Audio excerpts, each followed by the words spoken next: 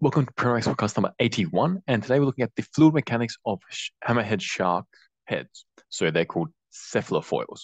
And the reason why this is interesting is because if you look at the hammerhead shark's head, it's there are different species, but in general they are quite flared on the side, and this actually creates a wing-like structure and actually helps them with swimming, or maybe it doesn't. I don't know. We'll find out in this podcast. So let's get started. So the paper we're looking at investigating this is called a hydrodynamics assessment of the hammerhead shark cephalofoil, so the head. And this is open access. You can find it in the link in the description. And as I mentioned, there are a bunch of different types of hammerheads. There's not just one hammerhead shark. There's like a whole family of them. In fact, there are two main families that have this type of head, generally speaking, and we'll cover them in this paper. So they say the function of the cephalofoil has historically been, so the hammerhead shark's head, cephalofoil. I'm just saying this a few times just to make sure that we will keep up to speed, because I didn't know that that's what it was called before looking into it. So the function of the cephalofoil has historically been a subject of much conjecture. In short, three general theories have been advanced to ascribe adaptive significance to this sphinid cephalofoil, so one type of hammerhead shark's head. So three different theories exist indicating why they have heads in this structure. The first one is that this structure has been hypothesized to provide sensory advantages by increasing olfactory, visual, and/or electrosensory abilities. And this is one theory that I was aware of. The second theory why hammerhead sharks have their heads in that shape is that observations of hammerhead shark behavior suggest that the cephalofoil may increase prey handling capabilities. The third theory is that the cephalofoil, the head, may serve a hydrodynamic function by increasing maneuverability and or providing hydrodynamic lift. And this paper looks into this third theory. So we talked about hydrodynamics, and something that is hydrodynamic is usually aerodynamic as well. There are some particular situations where that's not the case, but generally speaking, like 99% of the times, if it's hydrodynamic, then it's almost certainly going to be aerodynamic. And in this particular case, you can make that assumption as well, because there isn't anything really such as cavitation or anything like that happening with hammerhead shark heads.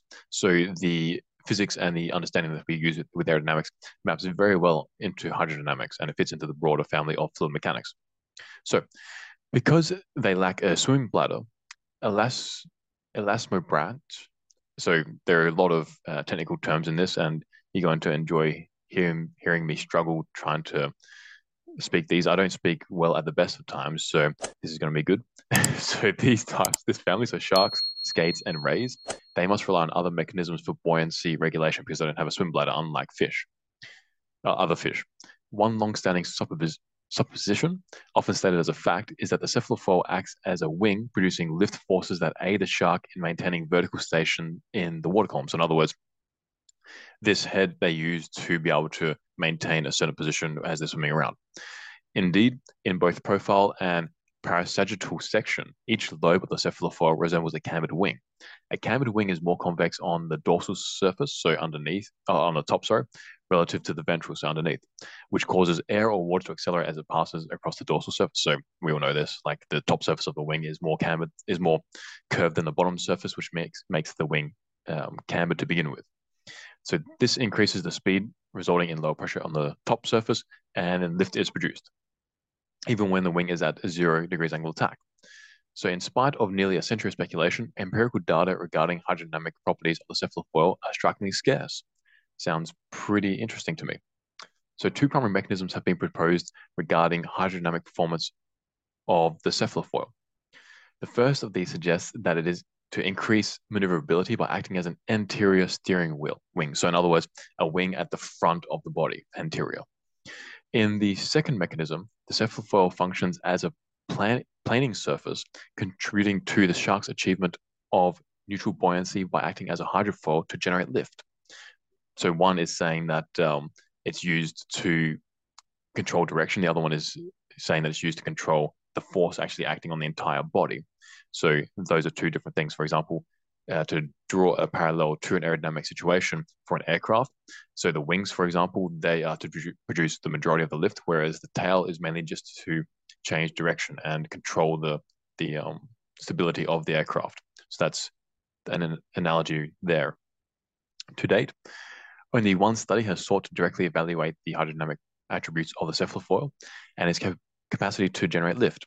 In that study, the lift-to-drag ratio for model representations of the cephalofoil of 8 hammerhead shark species were determined using a wind tunnel. So the lift-to-drag ratio is a measure of an airfoil or any body's efficiency, with a greater lift-to-drag ratio usually meaning a better efficiency. While results of that study suggested that the cephalofoil produces lift, data indicated that airfoil behavior was limited to high Reynolds numbers, so Reynolds numbers above 420,000, and the models were sculpted by hand. Vortex shedding was examined by using a flow tank, but again, the head models were handmade and experimentation was carried out over a limited range of angles of attack. Whereas in this report, they use CFD flow simulations to investigate the idea that the cephalofoil may produce an increase in maneuverability, that it may provide hydrodynamic lift similar to that of a cambered wing, and they calculate the drag and energetic cost of possessing a cephalofoil. So looking into the model, they have a CFD analysis of different shark species, and they got them from a bunch of sources. So 2 molds were used to cast plaster models of the shark heads of all 8 extant species of hammerhead sharks. And there are a bunch. I'll just quickly go through their Latin names: is E. blocki, S. corona, S. lewini, S. media, S. mocaran, S. tiburo, S. tudes, and S. zigana, as well as 3 carcinids species. And this is, okay, let me try to pronounce these ones now. C. locus, C. limbatus, and N. brevirostis. Okay, I hope I don't have to do that again. And they look at these different species, so in total 11 different sharks, at Reynolds numbers ranging from about 3,000 all the way, 30,000 all the way up to 200,000. And they looked at different CFD models. They range from 1 million nodes to 12 million. So they're fairly well resolved. I'm not going to go through the CFD because it's fairly standard. They just look at using RANs and URANs to solve. And it's fairly basic stuff for the CFD setup. So we don't need to go into any too finicky little details. If you want, you can look at the paper yourself, or we can just jump straight to the results. So I think we should jump straight to the results. So in the results, so let's zoom out so we can see both of these pictures in figure 2. And again, if you are just listening to this, know that we have the video on YouTube, so you can look at the paper as we're going along with the video, or you can just listen to it and I'll describe what we're seeing. So in figure 2, we have 2 plots. The first plot, they're both color plots. The first plot has the top of each of these heads of these species of sharks, and the bottom has the bottom surface, and they're colored in the pressure. The pressure goes from -1 to 0.2, so it's normalized. And these shark heads range from being very pointy, so from like just kind of like almost actually like a bullet shape, which is head I, to a really, really hammerhead shark shape, head D, and it's very exacerbated. So it's very exaggerated, the shape. It's like it almost looks like an F1 front wing. And then they have a whole bunch of other hammerhead shark head shapes ranging between these 2 extremes. Now, they say qualitative comparison of pressure isosurfaces indicated similar pressure magnitudes at the angle of attack equals 0 over both the dorsal and ventral sides, so top and bottom. So this means that there's no lift being produced really at 0 degrees angle of attack for these heads in general, because the pressure on top cancels the pressure underneath. The pressure contours depicted the highest pressures across the dorsal surfaces, so the upper surfaces, near the central leading edge of the cephalofoil and just ahead of the mouth of the ventral surfaces. So in other words, if you look at these pictures, they have very high pressure actually at the front. Like if you think about where the nose is, that's where the high pressure is occurring. If you go to either side of the nose or downstream of the nose, the pressures drop dramatically. The large areas of low pressure were evident on both the dorsal and ventral surfaces of the cephalofoil, but at 0 degrees angle of attack, they kind of cancel each other out a little bit. So moving on to figure 3, they have the average pressure, area-weighted average pressures of the dorsal and ventral surfaces of the hammerhead shark heads at 0 degrees angle of attack for these different hammerhead species. So in other words, they reduced the pressure on one surface to one number and the pressure on the other surface to another number, and they weight through weighting it with the average of the area. And that way we can compare how much lift the bottom surface is producing compared to the top surface in a qualitative way, or a bit more quantitative, but it's not exactly um, all the way to do that. But we can see for certain hammerhead shark heads, the top surface is producing more lower pressure than the bottom surface, which means that there's a lift. But for other hammerhead shark heads, the bottom surface is producing a huge amount more, a lot less lift, I should say, than the top surface. So, for example, there's a head shark called S2des, where the bottom surface has a pressure of minus 0.7, whereas the top surface has a pressure of minus 0.08, perhaps. And let's look at what that head looks like. So this is the S2des E, and that is kind of like a hammerhead shark head, but if you just bring the sides in a lot. So instead of being very wide, it's just a little bit flared, not completely flared. And for some reason, this head produces a lot lower pressure underneath than on top. So we expect that there's a very big downforce at 0 degrees angle attack.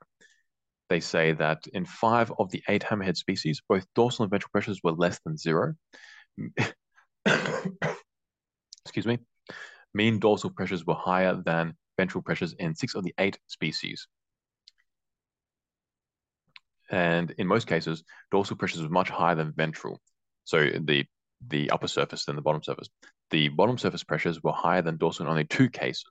So in other words, even though these shark heads have similar geometries, it really depends on not just the plan form shape, but also the thickness and the airfoil cross section. So if you were to take cross sections through the head of the shark, these different cross sections will be different, and that changes the pressure developed. They also have figure 4, which is really cool. So it shows the planes at 0 degrees and 10-degree angle attacks for the pressure and velocity clipping through the heads. So they show the cross sections of the heads and how the pressures and the velocities change with the angle attack. So generally speaking, if you look at 0 angle attack, the pressures above and below the heads are fairly similar. They're somewhat symmetrical, not exactly, but fairly symmetrical. But when you push it to 10 degrees angle attack, all of a sudden there's a lot lower pressure on the top surface and the bottom surface, which is to be expected because these heads, the cross sections look fairly wing shaped. They're not exactly wing shaped, but if I were to give an idea as to what airfoil they do represent, it would be like a supercritical airfoil in general, where the tail is very elongated and squished a lot. And in some cases, the trailing edge of these heads have almost like a flap where like sometimes some of the heads they're pointed down, on other heads they're pointed up. And that's obviously going to change the lift being produced because, for example, if you take the hammerhead shark E, which was that hammerhead shark where there was a lot lower pressure underneath than on top, which means a lot of downforce, that hammerhead shark, the trailing edge is actually pushed up a lot. So it's like if you had a trailing edge flap and you put that up so you have a negative angle attack effectively. So that makes sense why this was producing a lot less lift and a lot more downforce than other sharks.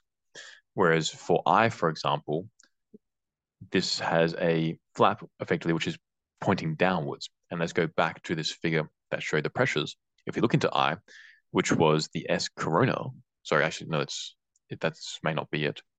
The C limbatus, which was effectively just a bullet shape head.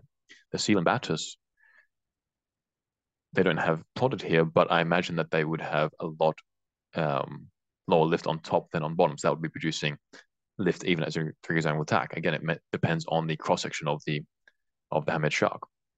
But at high angle attack, so 10 degrees, all of these cross sections seem to have an imbalance in the pressure where the top surface has a lot lower pressure than the bottom surface, which means that all these heads are going to be producing lift. And we'll see that a bit later. I'm not going to give away too much, but there's just a little juicy tidbit for you. Oh no, now we're here. So in figure 5, we have the lift coefficient plotted versus the drag coefficient, and also the lift coefficient plotted compared to the angle attack. So when you have the drag on one axis and lift on the other axis, that's called a drag polar. And these are very common plots for in aeronautic engineering. One of the major reasons why these are used is because they give you a lot of data in terms of understanding how efficient an aircraft is. And it's very easy to determine which aircraft or airfoil is the most efficient just based on the slope of the curve. So the greater the slope, the more efficient the aircraft or airfoil is. And what we see here is that generally speaking, there are three different categories of hammerheads. The first one is there are three different heads where they're producing very good lift to drag ratios. So they're very nice and steep with slopes. Then there's another group where okay, they're not as good, but they're still fairly good. Then there's one outlier, one hammerhead shark called E blocky or E block eye, which has a very bad drag polar where um, the drag is much greater for the lift that's being produced. So let's look at what head that corresponds to, and we'll see that as we go down, the E blocky is the quintessential hammerhead shark look. So it's a very exaggerated the head. So the wings are very fanned out to the sides, and it's the most exaggerated of any other head here. Also, that means that the aspect ratio of the head is very high. So the chord of the head is not nearly as great as the span. And even though for some reason it is producing a lot more drag compared to the lift than the others. But if we go to the lift curve slope, so when we plot the angle of attack versus the lift coefficient, the E blocky or E block eye hammerhead shark, so the most exaggerated or most hammerhead-like shark, has the greatest slope for the lift coefficients. That means that the lift changes dramatically with the angle of attack. When we are at 0 degrees, it's actually negative, but by the time we get to about 21 degrees, it produces the most lift out of any of the other heads. Whereas the second best one, the S Morcaron, which is similar to the E block eye, but it's not as exaggerated, that produces high lift for almost all the angle attack range above 0, but it isn't as good as the E block eye when we get to very high angles of attack. So this head is very aggressive in its lift production. With that, we get the penalty of the increased drag production, which is often a trade-off that we have to make, where if we try to produce a lot of lift, even for our airfoils, we will get a lot of drag being produced at the same time as well, because we're just working the flow too much. And so that's common to see. So let's look at what they talked about. They said the drag increases with increasing angle of attack at a much greater rate in the sphenids, so at a certain group of hammerhead sharks. At 0 degrees, lift coefficients for these sphenids range from a low of minus 1.085 for the E block eye to a high of 0.077 for the S tibero. And lift coefficients for the carchinids, which is another family, were essentially 0 at 0 degrees angle of attack. Only the S Mocharon and the S Zigana cephalofoils showed positive lift of 0.146 and 0.1996 respectively at 0 degrees angle of attack. Lift drag ratios were conspicuously lower across all angle of attack for the winghead sharks of the E block eye than for other shark species. Now, one thing I want to point out is that the lift that they're producing is very impressive. So I mentioned that the E block eye, for example, that is the most aggressive in terms of producing lift and even downforce, but I didn't tell you how much lift it was producing. So at an angle of attack of 28 degrees, it's producing a lift coefficient of about 4, which is, to give you an idea, that's better than pretty much any aircraft out there. If you look at a 747, for example, even with the wing flaps and the wing slats deployed at the greatest angle attacks that they can, we're only reaching like 2.8 or 3.2, depending on the aircraft. So lift coefficient of 4 is amazing. It's ridiculous. And the fact that they can do this while not having the flow separate completely is amazing as well. Comparing this to other hammerhead sharks, the sea limbatus, which let's go up to see what that head looks like. The sea limbatus head is I, so that's the bullet shape. This is the least effective in terms of producing lift, and we can see that with lift curve slope, where even at 28 degrees angle attack, lift is only like 0.9. So it's only 23% of what the E block eye can produce. So what that means is the hammerhead shape is very beneficial for producing lift. If you were to compare these two, and then all the other hammerhead shark profiles fall in between these two ranges. So let's move on now. So They say, although their results suggest that the significant lift is not produced during horizontal swimming in the spherinids, the generation of lift at positive angles of attack during routine swimming can nevertheless be important. For example, the leopard shark, the Triachis semifasciatus, and the bamboo shark, Chiliosli. I'm not going to pronounce that. Let's move on. Held the body at plus 11 degrees and 9 degrees angle attacks, respectively, during horizontal steady swimming in a swimming tunnel to counteract the anterior ventral reaction force created by the heterocercal caudal. So, in other words, when they are swimming, they use their heads to stabilize themselves. That's what this means. To provide additional insight regarding potential hydrodynamic functions, they examine lifted drag, drift and drag across a wide range of angle attacks for all species. Modern day human made cambered foils are generally typified by C-shaped parabolic drag polars. Drag values tending to increase concurrently with lift values as the angle attack becomes more extreme. Drag polars depicted in this study indicate that the drag typically increased at a faster rate than the lift.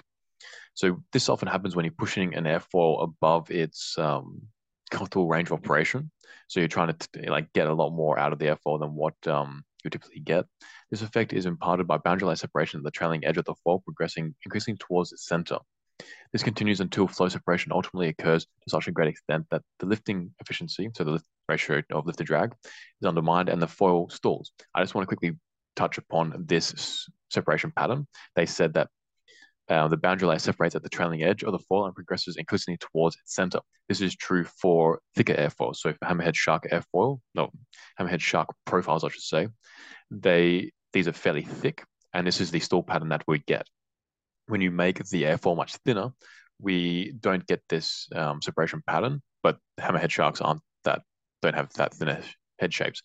If you have a very thin airfoil, you typically get much more catastrophic separation. So the entire airfoil will separate at some point at the same point, or separation will occur at the leading edge, perhaps depending on the airfoil profile. Of hammerhead sharks, which approximate thick airfoils, this stall pattern is what happens.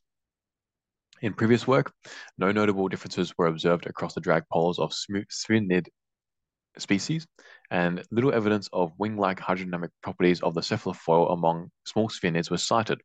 In contrast, they observed substantial differentiation across sphenid species with regarding to both drag and lift polars, as well as substantial interfamilial differences.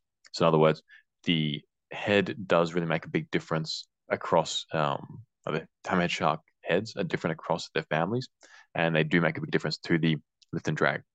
In their examination of lift and drag coefficients, they observed a pattern whereby the curves were grouped broadly by the slope.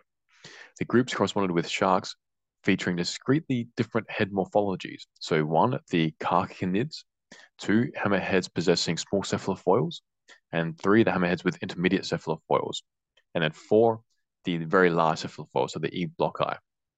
Across the species, the slope tended to decrease with decreasing aspect ratio of the head. So that's interesting. They said they likewise examined the relationship between the drag coefficient and the angle of attack. At the same angle of attack, the carcinid sharks were found to have the lowest lift and drag values, followed by the spheninid sharks with small and then intermediate-sized cephalofoils. Then the E blocki, possessing the largest cephalofoil, was distinctly different, demonstrating significantly larger drag coefficients and showing the greatest change in the lift as angle attack changed.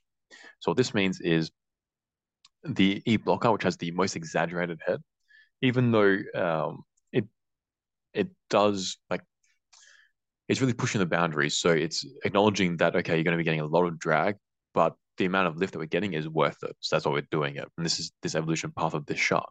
Whereas other sharks, the evolution path favored a more subtle head where they favored less drag. And we'll get into potentially why that is in a second. So in figure 7, this shows the pressure isosurface of one of the hammerhead sharks and some streamlines. And the reason why I show this is because they say the CFD post-processing included a basic check for wingtip vortex formations in hammerhead sharks at the ends of the cephalofoils, the wingtips. Streamlines generated from a particle trace depicting vorticity in some species at positive angles of attack for this species S. lewini, And the reason why I showed this is because I've mentioned in other podcasts and in other CFD videos that we've done, particularly the one on hang gliders on our YouTube channel. I mentioned that a very good trick to determine whether an airfoil or something is producing lift is you just look at the wingtip. And if you get a wingtip vortex, like a bit of a spiral even of the streamlines, you can be certain that there is some lift being produced at this point. And we see that here. So we see that the streamlines around the wingtip or the hammerhead shark end, where the eye would be, there is some spiraling of the streamlines, and that's a dead giveaway that we are getting lift being produced. We are producing lift. So that's a very nice little trick. That's why I included it here. And these hammerhead sharks are producing these vortices as well, so they are producing lift as well with their heads. So, despite its common name, the E-block-eye cephalofoil generated the greatest amount of drag and produced uh, at low angle attack the least amount of lift. So it was the worst at these angle attacks. But it may be noteworthy the E-block-eye head morphology displayed the greatest rate of change in lift coefficient as angle attack change, as mentioned. And at high angle attack, they performed the best for the lift coefficient. The relatively rapid change in lift generated at positive angles of attack implies that the E-block-eye cephalofoil in particular may provide a hydrodynamic advantage via an increased maneuverability. So now they're discussing why this head is so different to the other heads. They say it may be significant that the E-block-eye diet was found to consist of about 93% of teleost fishes, apparently of the family Clupidae, whereas other hammerhead species fed predominantly on stingrays, crabs, and other bottom-dwelling organisms. So these teleost fishes, this is important because they are much more agile than stingrays, crabs, and other bottom-dwelling organisms. So the predominance of highly mobile fish in the diet of the E-block-eye may reflect the greater mobility that its cephalofoil provides. So in other words, even though the head does produce a lot more drag, because it allows it to maneuver much greater to catch these other fish, these more maneuverable fish, that allows them to feed quicker, to feed better, and that means that they can thrive. And this is actually similar to another hydrodynamic feature that I actually investigated many years ago. They're called tubercles, and they're found on humpback whales. And these tubercles are just bumps on the front of their flippers. And if you look up a picture on Google or DuckDuckGo, you'll see that these bumps exist on all humpback whales. And they start from about halfway, like halfway on the F on their flippers, and they go out to the wing tip or the flipper tip. And what these do is they allow the humpback whale to swim at much greater angles of attack than if they didn't have them. And this they use during feeding. It's a similar sort of thing because even though they do produce a lot more drag, they allow the humpback whale to produce a lot more lift and at high angles of attack, which means that they're more agile and they can catch their prey better, which means that they can feed better, and that if they get more food, they thrive.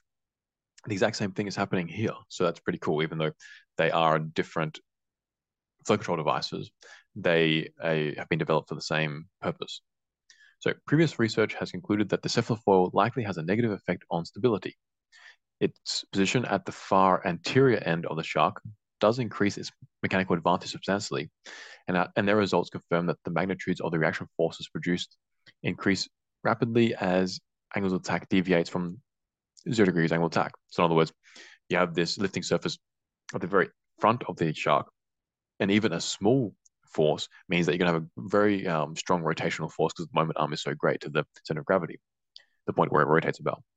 And these heads, like the E-block-eye, produces so much lift at such a far distance away from the center of gravity that this shark is very maneuverable now.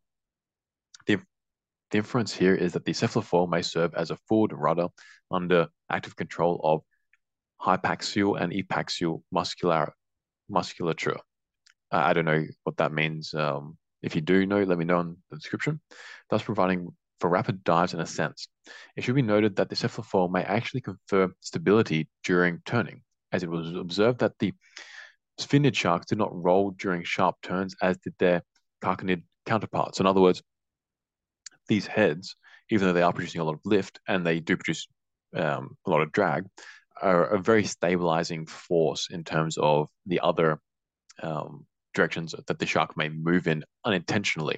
Actually, in the last podcast that I did in podcast number 80, I talked about inertial coupling of aircraft, of drones in particular. And this is the same sort of thing where you change the direction in one way, it will change the other directions as well slightly because of inertial coupling. So this head allows the decoupling to happen, is what they're saying.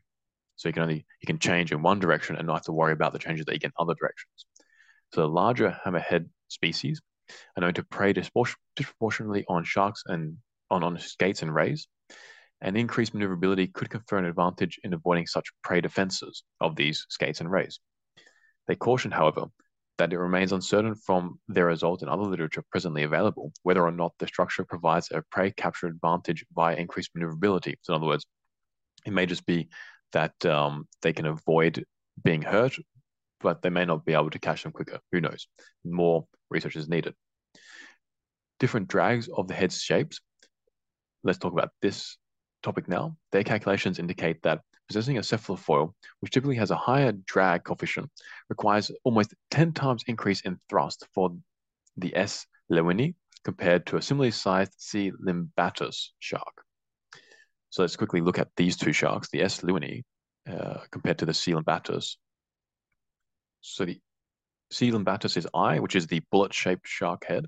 This S. lewini is a hammerhead shark, a very familiar type, not as exaggerated as the E. plocki, but still quite exaggerated.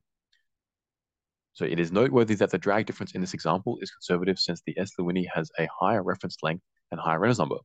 It would be anticipated that the greater thrust and energy necessary for S. lewini to swim at the same speed as the C. limbatus would result in increased food consumption to offset increased metabolism and potentially a cascade of physiological changes that would accompany those increases. So in other words, because this shark produces so much more drag, it has to produce more thrust to just swim around. So it needs more food. However, various compensating mechanisms could offset the increased energy requirement of possessing a cephalofoil. For instance, hammerhead sharks may reduce cruising speed, enhance static lifting mechanisms, and or possess a more efficient metabolism. Also, if they can catch their prey better because they're more agile, it means they can eat more. So it doesn't really matter if they they burn more energy to a certain extent. That's another potential possibility. An interesting behavior has been observed in the S. mocharan, or mocharan, which is it's a similarly shaped head. It's a typical hammerhead shark type.